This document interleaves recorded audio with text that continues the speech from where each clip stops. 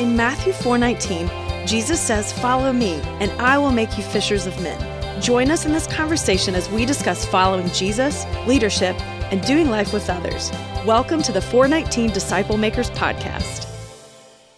Hello, everyone, and welcome to the 419 Disciple Makers Podcast. I'm your host today, Mark Danzy, and we're excited to have with us one of my dear friends, John Fowler. Welcome, John. Hey, Mark. How's it going today? You have shown up early in the morning to bless us here with a big smile and to have conversation about your faith in Christ and how God's used you as a leader and as a dad and as a husband and all kinds of good things. So we're so glad that you're here today. Well, thank you. I'm humbled to be here. Thank you. Well, it's a pleasure. I can't wait for our guests to get to know you and your story because you have one of those stories I tell people all the time. I guess that's okay to do that, right? Yeah, absolutely. I mean, I didn't know I had a story. Well, you do because I tell it to people all the time. Oh, thank you. Now, I first heard you speak at a men's retreat called Walk to Emmaus, which is a global ministry for men and women, of course, and Yes. They have different speakers, and I heard you speak, and I was just so humbled, and I invited you to play golf, or you invited me to play golf, or somehow that's worked out. We've just become friends over the years, and so I appreciate you doing this today. I understand you were born and raised in Indianapolis. Indianapolis, Indiana. What was it like growing up in Indianapolis? What was it, in the 80s? Well, you're too kind. No, in the 70s and early 60s, but I was fortunate enough to grow up in a Midwestern area, family of 8, 5 boys and 3 girls, and I was third from the youngest, and bedroom community. We were not middle class at any point, but my dad worked 3 jobs, and it was just a blessing. We never wanted for much that we knew about. Right. Yeah.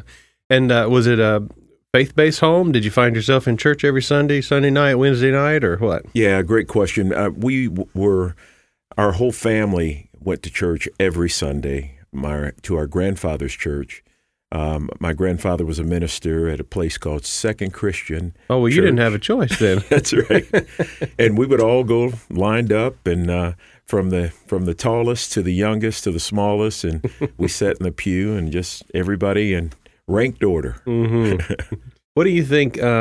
First off, we're grateful to our parents that made us go to church. Yes. I get that question a lot from parents. Should I make my kids go to church? And, well, should you make them go to school? What's good for them, right?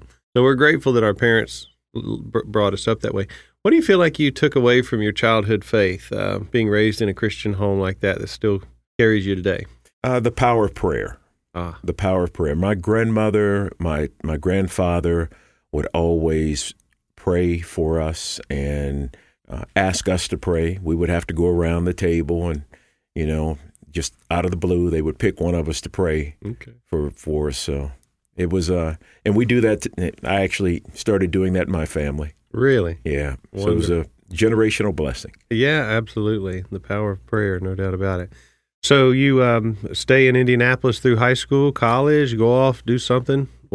Your career? What took you from Indianapolis? Yeah, I went to Indiana University and Purdue University and a double major in business from both of those schools. Okay. Was fortunate enough to go to school on my dad's GI Bill. Oh, wow. He was a survivor of Pearl Harbor, World War II, of course, and USS West Virginia. And that was his contribution to our education. He said, if you go in a state-supported school, you get 60% toward, your college tuition, and the rest is on you. And he was at Pearl Harbor during the attack. Exactly. December 7th. Yeah, December 7th, 1940. Well, I bet he has some stories to tell, huh? Absolutely. He was actually knocked unconscious. All of his friends went out on Saturday night to have fun, and he stayed behind. He was a chief petty officer and was asleep when the invasion happened, and two of his kitchen stewards actually got on the guns and shot down 50 Japanese planes. Kitchen stewards. Yes. Interesting. Never picked up a weapon, other than obviously in basic training.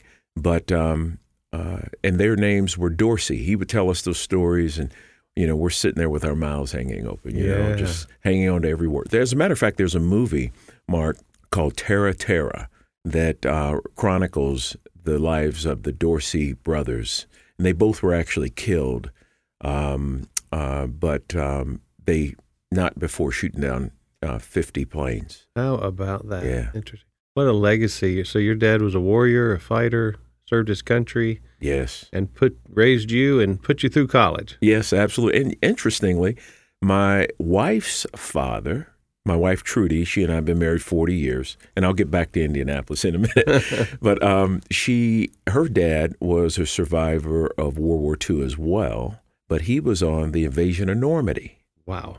And he's still living today. My goodness. Yeah, so what a blessing to have him. One of the few, I imagine. Yes, well, exactly. So I went to college there in Indianapolis, stayed there for, my college career, put my way through school, worked and went to school, 17 hours a semester and 35 hours a week work, and ended up getting into the electronics industry, which took me to Chicago, in Chicago, my Trudy came out and we were married at the Hoffman Estates Christian Church on Higgins Road. You remember 40 years ago this year. How about it? Congratulations. Yeah. Thank you. So you had known Trudy back in Indianapolis. We actually met on a blind date. Okay. Yeah, her sister lived in Indianapolis. I had just told a college friend of mine, I described Trudy perfectly. I said, I want to meet someone that's from out of Indianapolis that's about 5'9", about 120 pounds. What color eyes? Yeah. Yeah. And when she ran into Trudy, she said, "Where are you from?" Trudy said, "Connecticut." She said, "And you're here for what reason?" She said, to visit with my sister. And she said, "I've got someone that just described you." How about that? That's the way God works. You ordered her up, huh? That's great. Yeah. Well, that is wonderful. So, she goes to Chicago. You guys get married. Now, was your faith intact through all of this, or do you have that story where you kind of walk away from the church in those college years, or what? I was trying to stay faithful. Okay. But college was fun. Yeah. Yeah, right. Well, fun in that way, I thought. But no, I went away, drifted away for a while, and then came back after, meeting Trudy and getting grounded, and and then I lost my mom, and that really that was a low time in my life. Mm-hmm. But lost her to cancer, lymphoma. I was 26 at the time. Oh, wow. Yeah, so. Interesting. Yeah. And so you go into the business world, and where did you start really coming back to your faith life? Where did that drifted away? But what happened that caused that turn to your faith? Yeah, I think it was the dependence on God in my life after my mom passed. It was a lonely time, a time of reflection, a time of understanding who she was and the gift that she had provided to me through the Word of God. Wow. Yeah. And so just her legacy, more or less, was absolutely still living on and you growing your faith. I think that's so important for parents to remember, don't you, John? I do. And hopefully, we always hope that our children pick up, Mark, on those while we're living. Yeah. And trying to get those nuggets while we're living. Yeah. And not wait until after we're gone, Yeah, it's and that's for our benefit, so we get to see it. Yes. But in the end, it's about them and their relationship with God, isn't it? Regardless of how that happens. I hear that story a lot. Parents kind of disillusioned that their kids are not walking with God. If you're a parent out there today, you be encouraged. You have given your kids the Word of God. You've given them the example of prayer, love, and grace, forgiveness. They'll come back around. That's a promise of Scripture. No doubt about it. Yeah. So, so when you return back to your faith, you're obviously in business. Trudy has been a woman of faith this time, I imagine, and she was instrumental in that as well, or did you kind of lead her into faith in Christ? No, we actually grew together. We were, we both attended church, and with a name like John Wesley Fowler, it's kind of hard not to be Methodist.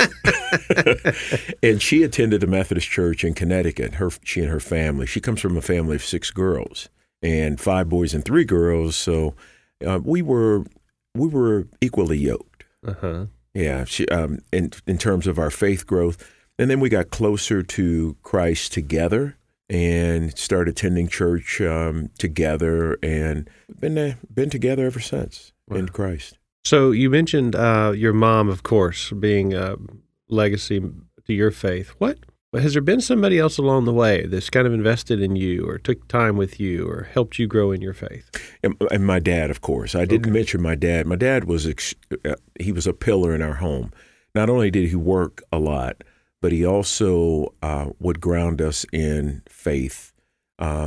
He was an elder in the church, Disciples of Christ Church in Indianapolis, and my mom was in the choir, but the two of them were a tag team for us. I mean, they were equal in their contribution. It's just that my mom's death kind of really honed me in to really staying faithful and being obedient to the Word of God. I'm going to ask you a tough question to answer right now. But what would you want your mom to know about you now as a man of God? First and foremost, that her words, her actions allowed me to grow and to bear fruit in our family with my brothers and sisters, hopefully, as well as my immediate family with my children. Yeah, I think that's happening, John. Praise God. I really do. Thanks. So, your parents obviously were instrumental in forming your faith. What about as you've gone on into business, into church life? We talked about the walk to Emmaus, men's retreats, things like that. Has there been any other, say, men or women per se that have come around you and kind of helped you in this journey? Yeah, we attended for 11 years. This is an amazing. I don't think I've ever shared this. For 11 years, we attended a church here in the Atlanta area called Mount Perrin. Our youngest son, our oldest son, Wesley, went to private school there, church. It was a K through 5. And I was a usher. We were there for 11 years and hadn't joined. And so you're an usher, still hiding in the back. Still hiding in the back. But, it was that kind of in the background, on my own time type of relationship and listening to the Word of God every Sunday that really honed me to practice what I was learning and hearing. And I remember Paul Walker, Sr., he was the pastor there, would always use words, and he reminded me of my grandfather, just the types of sermon and words that he would use. Long story short, that helped hone me. And then we left there and we went to, as the boys got older, in an African-American family, and we would have our children were not around African-American kids. So we said, you know what, as they got older, they've got to be around some children because we lived in the suburbs. We were, they went to school, they're predominantly white schools. And we said, we've got to really get them around some children of color so that they could really appreciate, their upbringing, their heritage. So we attended a church in Alpharetta called St. James United Methodist Church. Oh, you came back to the Methodist Yes, thing, huh? we did. John Wesley. That's right. Yeah, I was destined. Yeah. Oh, predestined by the name of John Wesley. Right. So we ended up going to St. James United Methodist Church. It was the oldest African-American church in Georgia. I have no idea that. Yeah. I think we celebrated 150 some odd years here recently. Wow. How about that? And so the boys were able to get around some of their contemporaries and, understand, more about their culture. And so we did that for We've been going there now, going on 20 some odd years. Did you ever join? We joined. Okay. Yes, yeah, great point. Yeah, we joined shortly after attending. Okay. And I was a lay leader in the church and very active in stewardship. And Trudy and I both, we facilitated the First Crown Ministry course. And one of the things that we had a yearning for God's word and for that word to be applied in the life of others. And so we did that for a while. And then a friend of ours introduced us to something called the Walk to Emmaus. Mm-hmm. And he asked me, Robert Sutter, a good friend of mine, asked me, we sold our home and we were living in his pool house. Oh. Yeah, while our home was being built.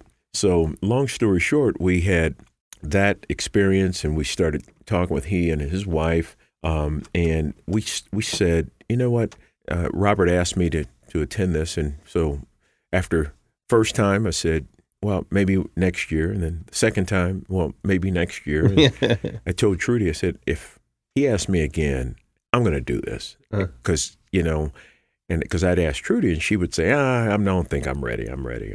So third time he asked me, I said, yep, I'll do it. I said, Trudy, he asked me. I said, yes. She said, okay, sign me up. Lo and behold, the third time really is the charm. Is the charm. Is that what? So she said, well, this Walk to Emmaus, she said, Michelle, one of our friends, Michelle Barnes and James, have been asking me for about 7 years. I said, so you're just now telling me. Right? So, and then we went to the Walk to Emmaus, and it was awesome. It really formulated and brought to life. And Mark, I'll give you this, and I'll shut up. No, this is about you. Are you kidding me? For me, the Walk to Emmaus was like, because of all of the experiences we have gone through, we were in Disciple 1, Disciple 2, and Journey. We had gone through a number of different studies, mm-hmm. but those were, in my opinion, equipping mm-hmm. ministries for me. They equipped me with the Word of God, helped me study, but the Walk to Emmaus, to me, allowed me to apply all of those studies and all of God's Word and putting it into action. How about that? And it was the culmination of all those studies and that, but I liken it to a gas tank. When I went to Emmaus, I thought that maybe because of all the equipping, I was probably, in terms of my faith walk, maybe halfway full. Okay. My tank was half full, mm-hmm. just over half full. Just over half. Yeah. By the time I came back from Emmaus, I realized that the light was on empty. And I had so much headroom to grow. Interesting. So where you thought you were in your growth, you learned that there was so much more to experience. Absolutely.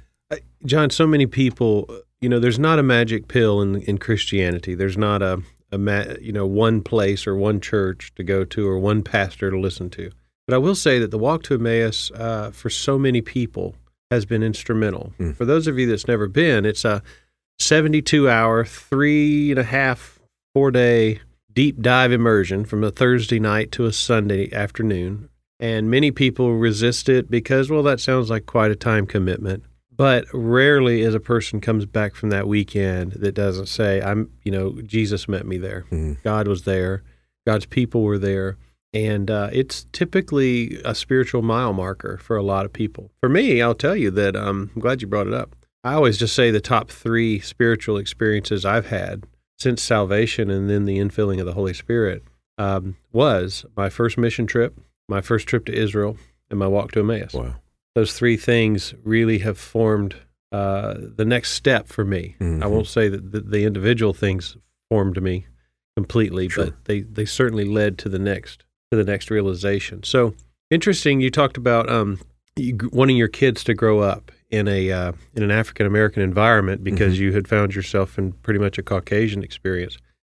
We are right in the middle. Well, we're right in the middle of what the world is waking up to, which is the social injustice and, of course, all that. How have you been experiencing, say, the last I'm going to go ahead and qualify this as a dumb question. The last 4 or 5 months, you've been for the last 50 years or so. Yeah, right. I don't want to give away your age. So That's fine. What's been your approach or your prayer life, your thought life been like, say, just even in the last 6 months around social injustice? Yeah.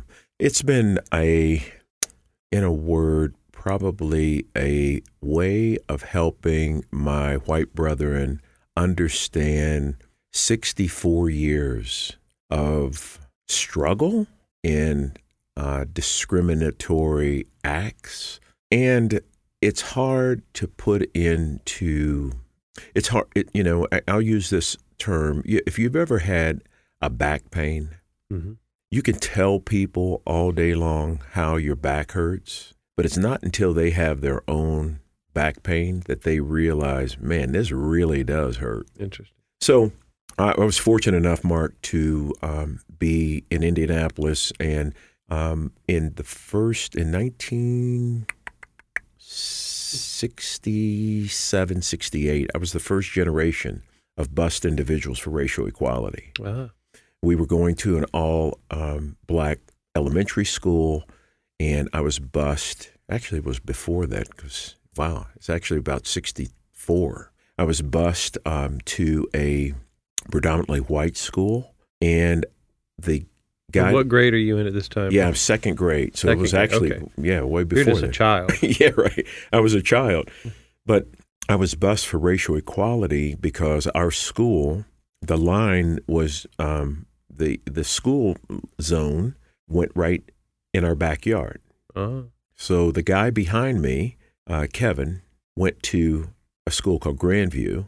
I was bused to a school called Crooked Creek Elementary, where I was one of 2 African Americans in my class. The other African American in my actually one of 3, 2 guys and 1 girl. And the one guy, Steve Hill, is still my friend today, and he and I were the only 2 in our class. And my dad told me, he said, one day you'll realize how blessed you were to be able to have gone to that environment. Well, I couldn't understand at the time. Yeah. I'm crying, there's nobody around. I don't know these people. Uh-huh. I don't like my teacher. She doesn't like me, all of that. And, some 60 years later, well, not that many, but 58 years later, I realized it was one of the best things that ever happened to me because it allowed me to understand and to live in a world where I was different, which was a positive, to be able to use that difference to help the majority, white people, understand that, you know what, we're really no different. Mm-hmm. So the last 4 months have been a microcosm of the experiences that I've gone through over the last 60 years. Wow. And has it been emotional for you, John, in any way? Emotional is an understatement. The gamut of emotions, from anger to seeing George Floyd die, right? At the hands of someone, right? I mean, on television. Yeah, the video is just is disturbing. So anger, and then moving from anger into spiritual. I'll use the term into repentance. Mm. I'm standing in the gap in prayer for people who just are ignorant and don't, and I don't mean this in a negative way, right. but they're unaware of the harm that they cause another person, and you have to pray for them.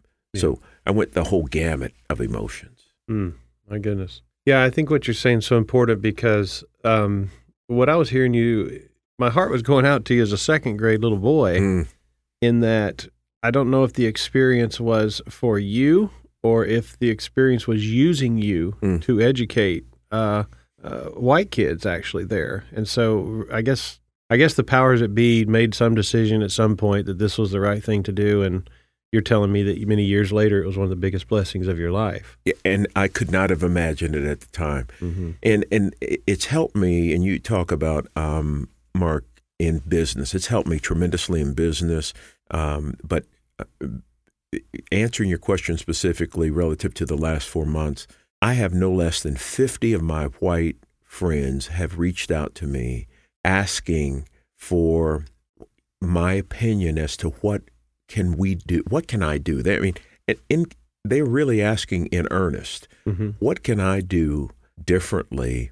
What can I do to help? And the real way I feel people of the white persuasion can help is to learn and to be aware of the struggle, but also to, like you're doing, listen, to elevate the conversation, to have a conversation with someone that is outside of their sphere of influence, to go to dinner, to dine, to socialize with someone outside of their race. Because I think we get so exclusive in our relationships that we forget to be inclusive. Yeah, we do tend to clot, don't we? We do. Clot, that's a great word. We do tend to clot. Yeah. So what is it that you would want, sounds like, just experience friendships. What is it that you really would want, say, your white brothers and sisters to know about the African-American experience, the Black experience in the U.S.? For you have your own personal story. What is it that you would want them to know about you? I've been fortunate enough to travel globally. I was a global director for a Fortune 500 company, and had 7 global regions reporting to me. And one thing that I learned in my experiences in dealing with people, Mark, from literally around the world, is there are 3 things that every person strives for. Number 1 is security for their family, and a good life would be number 2, just a basic good life. And the third is respect. And I don't care what race, nationality, those 3 things are critical. Yeah. But when they're compromised by someone trying to, if you will, de-emphasize one of those 3, or even take away one of those 3, then that's where I think the discriminatory practices happen, the racial bias happens, the implicit, the systematic racism. These are all alive today. And we have got to raise the conversation in order to eliminate them. Wow. I like that. Raise it to eliminate. Did you experience, I know you've experienced racism here in the United States, but being the global traveler that you've been, have you also experienced racism in other parts of the world too, or is it exclusively an American thing for you? No, it's not exclusively in America. When I was traveling, well, first, before I even go there, we brought our children up. We have 2 sons. Wesley is 3 years older than Dexter. And we brought our sons up to have a healthy understanding of their race so that they could survive being pulled over by an officer. And it is as basic in an African-American household, Mark, to have that conversation about how to survive an encounter with a police officer as it's common to have a premarital sex conversation in a white household. It's the birds. It's like the birds and the bees, or make sure you brush your teeth, kind of thing. Exactly. Huh? Wow. I mean, it's a survival story. It's a survival upbringing. But anyway, around the world, the most racist place that I ever visited in my global travels was, and this is really crazy, but it was in Saudi Arabia. Really? I was there with one of my research and development guys, Peter Shipp. I'll never forget this. And I said, Peter, we were both going, number one, we couldn't take our Bibles with us or anything like that because obviously that's against the law. And I want to just stop and pause right there. Carrying a Bible into Saudi Arabia is against the law. Yes. My goodness. Oh, yeah. No religious material at all. And you have to sign on your visa, you have to sign a death certificate on top of it. Just in case you do something against the state, they have the right to put you to death. My goodness. So, I had to caution, is it really worth this trip? Right. How much money are we actually going to make here? So Peter and I are traveling together. So we go to this place, and I said, Peter, the discrimination in Saudi Arabia was not against me. The discrimination was against Peter, and I saw it firsthand. And I saw the discrimination against the East Indian culture. Now, Peter is white? Peter's white. Interesting. So I go there. I'm accepted. I mean, I'm a brother of color. Uh-huh. Peter goes there, and then I noticed why. So I'm at the airport, leaving after all the. So let me not get ahead of myself. So I take ill because of drinking the water. Oh. So anyway, I got a parasite. That was a whole nother story. Long story short, I take ill, and I go to a business meeting, and I take ill, and I'm upchuck right there. I mean, I did the Bush Senior. Oh no! I'm right in the middle of my presentation. I take ill. Oh no! And there it goes, all over the beautiful floor and the boardroom table. And so anyway, they called a person in. They barking orders to this East Indian who was a secretary, and they had to come and clean it up. Well, I felt sorry, so I'm down. I'm trying to clean it up, and they, oh no, you don't touch any of this. That's their job. Mm. So that was the first discriminatory action I saw. Interesting. So I left that, and then the second was when I was leaving, I saw some white American travelers being totally disrespectful because the plane had left. Actually, the plane was there. The door had shut. And they're Americans, clearly Americans, loud, boisterous, white guys, Mm-hmm. barking orders to the flight attendant who was Saudi Arabian, mm-hmm. demanding they get on this flight, and and the more they demanded, the more obstinate the people became. And I'm sitting there just watching this. So mm-hmm. that was an example. So that racism was so obvious mm-hmm. on both sides, looking at how that transacted. And I told Peter, I said, Peter, dude, if something goes down, I'm taking my T-shirt, I'm wrapping it around my head. You're in trouble. So we laughed at it, but he really felt the discrimination. Interesting. Yeah. It's not an exclusively a black thing, is it? No. Racism around the world and different class systems. My wife and I have been hooked on this series, Masterpiece Theater thing called Poldark. And it's late 1700s Britain, and the class system between the gents, the gentries and the common workers. They actually called just common workers, kind of like me, vulgars. And you see it. I guess we've seen it all through time. The Jews were held as slaves for 400 years by Pharaoh, and so it really is, though.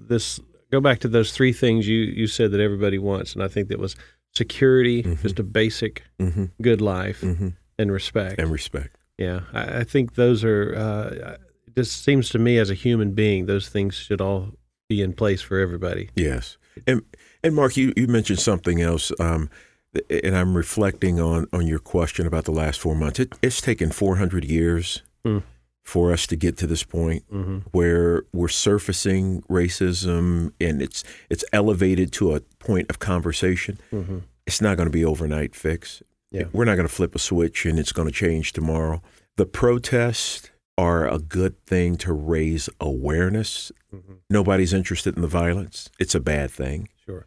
But and the agitators and those that are there to cause issue, there are implants, mm-hmm. of course, in these protests to cause disruption. So let's not be fooled as a viewing population that mm-hmm. the protesters are the ones doing the violence. Mm-hmm. They are protesting, and then the agitators, the extremists infiltrate, and they come out and they break the windows, and then all of a sudden panic. People taking stuff as a result of somebody breaking a window at a. Right. But anyway, I just wanted to kind of clear that Well, let me tell you a part that I have just found. It's not confusing, John, but it's perplexing to me.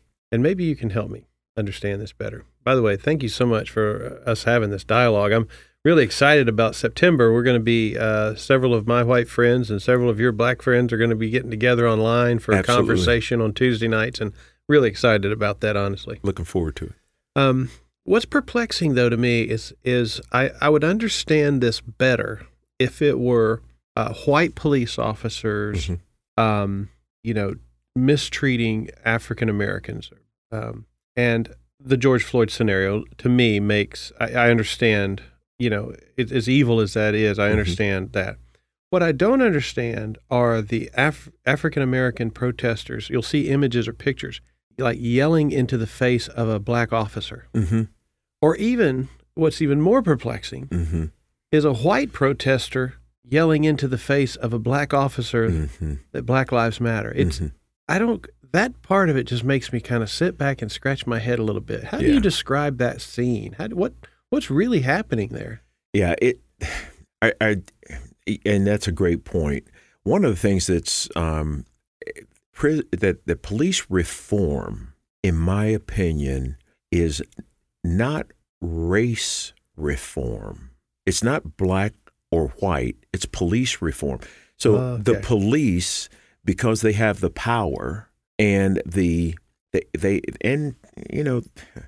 may be psychological issues with having the power, and you need to do what I say, and I'm going to beat you regardless of your color because I have the power as a police officer. Right. So that, I think, it raises its awareness. That awareness is not racial. Yeah. It's power because I've got a gun, I've got the right to shoot, I've got a billy club, and I've got the right to hit because you don't do what I say.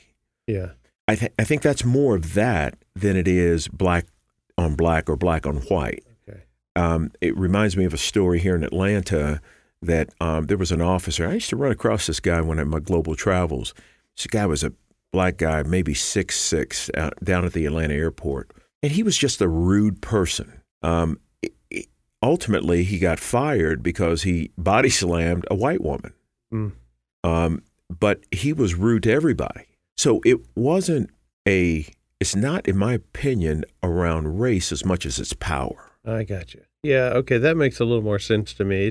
It just, I know from my view of seeing that, it just was very interesting. I guess I'll just say it that way. Yeah. I'm always curious more about the backstory of that. Yeah. And to your point, how can you beat up another brother of color if we're on the same side, so to speak? Right. Well, and let's be real, there's racism within cultures. Oh, yeah. Okay. There's colorism within the African American race. Really? Oh, yeah. I mean, light skinned, dark skinned, and that comes from just years of and it's not just in the African American culture. Right. It's in Latino, Indian culture, the Indian culture, and it may be even in white culture that I'm unaware of, but it's definitely in other cultures. Interesting. Yeah. This is such a fascinating conversation. Yeah. I'm really looking forward. I wish maybe we could somehow record those conversations we're going to be having in September. Yeah, good point. It would be, well, thank you for what you're doing. Oh, thank you for just being yourself, loving Jesus. I will tell probably what I know about you, your legacy as a father. And maybe that's true for all of us as a father. We're leaving children in this world to do something, right? And your story about working 7 days a week, having 2 young children, and then always wondering, was that the right thing or wrong thing to do? Now, what would you say to specifically young fathers or young mothers out there? You've gone through that phase. I have. And you have grandchildren now. I have. Well, you want to take a minute to brag on them? Well, thanks for bringing it up. Yes, I am. Let me see. I'm a girl grandpa. What does that mean?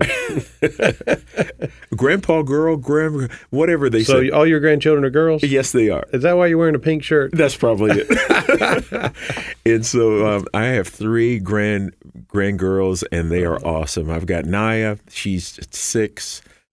Then I've got Brielle. Brielle's actually here. Naya's in Las Vegas. She's Okay. Dexter's oldest, our youngest son's oldest child. She's 6. And then Brielle is 2, and she lives 13 minutes away. Oh, And so we see her all the time. you're not trying to spoil her, are you? Oh, come on. Absolutely. And then I've got Ivy, and she's 9 days older. 9 days younger than Brielle. Beautiful names. Yeah, thank you. And so I don't get to see Naya and Ivy face to face too often in this social distancing and all of that. Yeah. But we FaceTime quite a bit. And but yeah, so I've got those 3, and then we have. I'm fortunate to have 2 awesome new daughters. Wesley's daughter is not daughter. My daughter, Wesley's wife, Okay. Sierra. Okay, your daughter-in-law. No, she's my daughter. Oh, I'm sorry. Yeah, she's Take my the daughter. in-law out. Yeah, take the in-law out. And then I've got Aaliyah, who is Dexter's wife, Okay. is my other daughter. How about that? And they both, we talk about race. Sierra is from, her dad is African-American, her mom is white. Okay. And so Brielle is a quarter white. Okay. Yeah. And so, and then Aaliyah is Persian. Okay. And so we have a beautiful rainbow I would family. say so. And so she's 100% Persian. So Dexter and their children are half African American and half Persian. How about that? So we're just awesome. We just that family dynamic. We just love being together. Oh, I can only imagine. Yeah. Well, growing up, trying to raise 2 young boys Mm. and make a living and Yes. become successful. Bless our audience this morning with this story of how you were trying to get out there and kill Yes. it and make it happen, and then your 2 boys and your wife were kind of figuring out life with a busy dad. Yeah. So, Mark, that story is near and dear to my heart. I was actually starting a business. I was fortunate enough to be one of the partners in a startup that was a spinoff from Circuit City called CarMax. I've heard of it. Yep. And so we had a very ambitious business goal of 100 stores throughout the U.S. in 100 days. Wow. And one of the things that we were doing, it was a pre-IPO, so we were doing an initial public offering for the New York Stock Exchange, and we had to get everything had to be picture perfect. So they asked me to put together a plan to open the stores and some of the stores in the Atlanta area, and so that it could be a showcase for, if you will, the national rollout. Mm-hmm. So I knew there had to be something about this job that was going to be a little bit challenging because my boss gave me the first 3 weeks off. Your first 3 weeks were off. On the job. So I said, hey, Mark, I've got some vacation plan. He said, listen, hey, take your time. He said, why don't you take the first 3 weeks paid vacation, then we'll start you going, hitting the ground running. So I figured something had to be into this. Yeah. Most money I ever made in my life at the time, and it was a great opportunity. Long story short, from that point, for the next 16 months and 20 days, it was 7 days a week, 7 a.m. to 11 p.m. every day. Wow. And had a corporate apartment on the south side of town, and long hours, long, ridiculous hours. And you got 2 small sons at this time. 2 small sons in school. One, they were both doing travel sports. Wes was playing basketball, traveling, and, I don't know how we did it, but I would take time off, and just, I got to go, and I would go be at his games and go to Dexter's games, and Dexter was traveling baseball and basketball both. Trudy was going back and forth. We were commuting from East Cobb to Gainesville because at the time there was, That's an hour and a half drive. That's an hour and a half commute for one of them in school, and then they both went to school. But long story short, so I did all this while they were in middle school. And so we ended up coming home. I came home one day, and I found them getting along perfectly well without me. It was an out-of-body experience. They were laughing and joking and watching television and telling jokes. And I came through the door, and they were getting along perfectly well without me. So it bothered me for about 6 weeks. Lo and behold, Trudy is praying with her small group that I would leave this job. Now, again, Grant. Did you know this at the time? Not at all. Not at all. So she's praying with her small group. I asked my boss at the time, which was a strategic question. I said, I'm coming up to the end of my lease on my corporate apartment. Should I re-up, or should we go ahead and end this and, plan on me not commuting? Oh. His answer would determine whether I would stay or not. Okay. He said, yeah, let's re-up for another year, which told me it was time for me to go. So you had to say no. I resigned the next day. Wow. I came home. And the resignation really was hinged upon the fact that you watched your family had learned how to survive without your presence. Absolutely. Absolutely. And as a father with young boys at home, they needed me. So when I walked in, I never forget this. My youngest son said, Mom, we've got Dad back. And so that literally was the turning point in my contribution to being there with my sons and helping them along the way. They would never, ever appreciate the IPO and all the activities that went into the IPO. What they saw is Dad wasn't home. And when Dad came home, they could care less about what I made. Right. I quit the company. I quit CarMax at the time, and I've never, ever left a company without having something in hand. This was the first time I ever did that. And it was the best experience. I had more peace from being with my family, not worrying about what the future held. And lo and behold, at the time I had left Kimberly-Clark, I went back. I went back to the company, more income, same job, same phone number, email, office, everything. Back in the same mode. Huh? Right in the same mode. Well, I think about the father out there today, or even the mom, the working, who are desperately trying to make ends meet, desperately, actually beyond that. They're trying to improve the quality of life, but in doing so, maybe compromising their influence with their family. So at this point, you got to then attend more of the boys' sports and be more present, I guess, for church with the family and things like that. Looking back on that, it sounds like you haven't, but have you ever regretted that or wondered what would have happened if you'd have stayed making all that big money and at the expense of your family? I did not.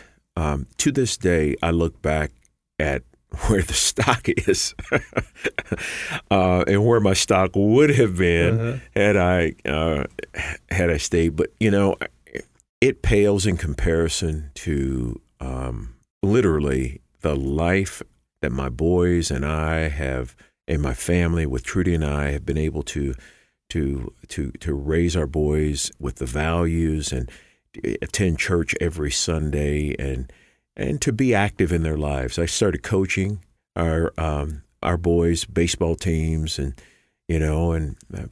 thank God, right now we have a son that's a professional baseball player and a World Series champ, and even before all of that, a Olympian and bronze medalist, and so and I've got a son, an older son that played basketball at Shorter College up in Rome, Georgia, and Tennessee State, but I don't believe that the richness of our lives could have manifested itself to this point without me being there in their lives. So dads, and I'll tell you this, If you're faced with a decision that pits your family against your career, reevaluate. I was the one saying, hey, without my career, we would not have this beautiful home and all of these things, all the accoutrements of life. Mm-hmm. They pale in comparison to the relationship that you have with your family, with your children, with your wife. Don't sacrifice it for anything. That's a good word.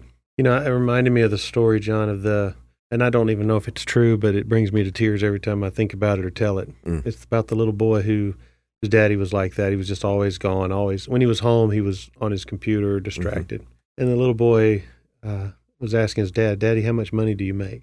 And, of course, many men are so private about these types of things that he didn't want his son to know because he didn't want to go around the neighborhood saying something, you know. And finally narrowed it down and just basically gave him an answer and said, son, I make, $20 an hour or something like that. To which his little boy came back with a $20 bill from his piggy bank and said, can I have an hour of your time? Wow. And it just hit the father that, his son was willing to, what his son wanted was time. Children spell love, Time. Mm-hmm. Absolutely. And you having the ability then to make that decision to say, I'm going to be a dad. I'm going to be a present dad, a present husband. Because in the long run, that reward is greater than an IPO, greater than a stock. Yes. Yeah. And what you see in wealthy families a lot of times, and not all of them, of course, but is that they wind up leaving all this stuff to their kids to have to sort out. And it pits their kids against each other. Yes. Now, Mark, that's spot on. You see that, don't you? Yeah. So I love the way when I heard you tell your story to hundreds of men before, you told the story of always wondering if you'd made the right decision, but standing on a bus, it came to you. Yes. That you did. Tell us that story. So, so here we are at Wes and I were at Game 7 of the World Series. Cleveland against the World Series Chicago Cubs. Dexter is in the game. We arrived in Akron and then took a bus, we took a rental car to Cleveland. We arrived there at 6:00 for a 7:10 game, and we are in the bleachers. We see Aaliyah, Dexter's wife, and we sit there and we're having a conversation. Long story short, they win the World Series. I believe Dexter hit a home run. He did. Was it first at bat? Game 7. I remember that. Yep. He hit a home run. I remember that, wondering what the smile on your face must have been like. I could. Wes was in line getting pizza for us. Oh, no. But he and Javier Lopez's brother were in line together. Okay. Javier Lopez's brother picks Wes up, and they're in front of the television and they're both cheering. And so they come right back, but he saw it all. Okay. And so we saw it all, and we're just it just gives you chills to think about that. But we had an awesome experience with that. So we leave that. And I got to Wes and I come home the next day, and then Trudy and I are packing because we got to go to Chicago to get in the parade. So Dexter asked us to be in the parade, the World Series parade, open air bus, Michigan Avenue. We've got all of 5 million people lining the path, the bus route. They're cheering. We're in this open air bus. We had 4 players on our bus. It was Chris Bryant, Rizzo, Dexter, and Hayward. And we're all out there just having a phenomenal time. We're up top. We get to Michigan Avenue. Each of the players are passing the World Series trophy from bus to bus to bus. Mm-hmm. We get to Michigan Avenue. It's Dexter's time to have the trophy. He holds the trophy up in the air. I'm holding him while he's holding the trophy right in front of the Citibank building. And he holds the trophy up high. He's got his World Series jersey on. Everybody is cheering him on. He puts the trophy down, gives it to another player, turns around, and I don't know if I can hold it together. I'm glad that you can't. And it shows us that it's real. Ooh. He turns around and says, Dad, I never could have done it without you. He's right. And I tell you, as a dad, Mark, it is the most rewarding thing you'll ever hear this side of eternity, is for your child to tell you that they couldn't have done what they've done without you. Well, you're in tears. Yeah. I'm in tears. People listening are in tears. Because what you did, John, was you sacrificed your so-called career at the time, what you knew to be your career. You resigned. And you gave yourself some space. One of my mentors says that magic happens in the white space on your calendar. Yes, yes. And you have raised 2 successful boys and have a successful marriage. That's the definition of success. Praise God.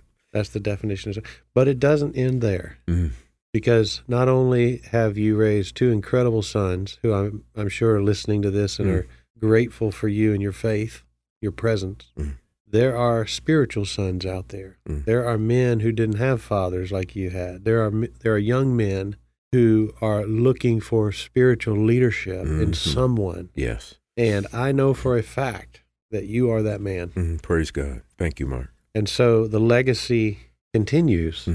And so that's why I'm so excited for you in the future. And if we had time today, which we don't, we would talk about the young men that you're mentoring, the way that you're doing that through the church, the way that you and I are planning on working together in the future to build this, continue this disciple-making process for the lives of young men. But you've reminded us today that discipleship starts in the home. Yes. And so many of us look beyond the home to make a spiritual impact when the greatest difference is made under the roof that God gave us. So thank you so much. Oh, thank you. For your story. Yes. And I will say, if you're out there and you're enjoying this podcast, we would ask you to send the link to someone. May they be blessed by it as well. And as you continue to learn how to be the spiritual leader of your home, your family, your marriage, your children, your place of work, of course, and then involved in your church and in your community, just remember that God has a call on your life. God has a plan for you that is somewhat unpredictable. The only thing that is predictable is that God is faithful. Amen. And if He ordered it, He can pay for it. And if He called you to do it, it'll happen. I like that. As long as we walk in obedience. So, John, a parting word, if you would, to the men out there. Speak specifically to the men or women who are the folks who are kind of attending church, who are involved nominally in their church. Maybe they haven't joined. Maybe they're hiding in the back. And they're wondering, how could God use them? What's the next step? They're not a Bible scholar. They've never been to seminary. But what is one thing you would encourage them to do today? Mark, as you were asking the question, I'm thinking about the single largest contribution in my life is my wife. Excuse me. Because without her being by my side and allowing me for her to help sharpen me, we are Proverbs 27:17 in action as a couple, iron sharpening iron, because she was able to help hone me into being and holding me accountable for being there for not only her, but also for our children. And it takes a praying spouse. So whichever side you're on, keep praying.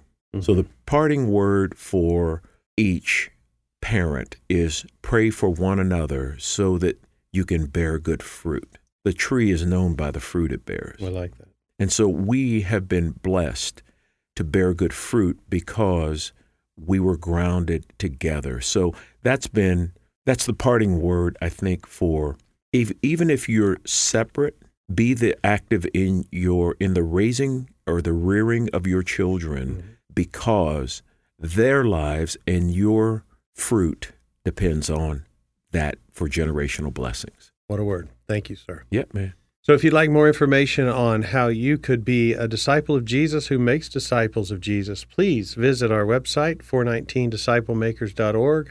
lots of resources there for you, videos, documents, books, white papers, curriculum, all kinds of things to encourage you in your journey forward. And hopefully one day in the future, you'll be as blessed as me to meet John Fowler, John Wesley Fowler, if I got to add that too.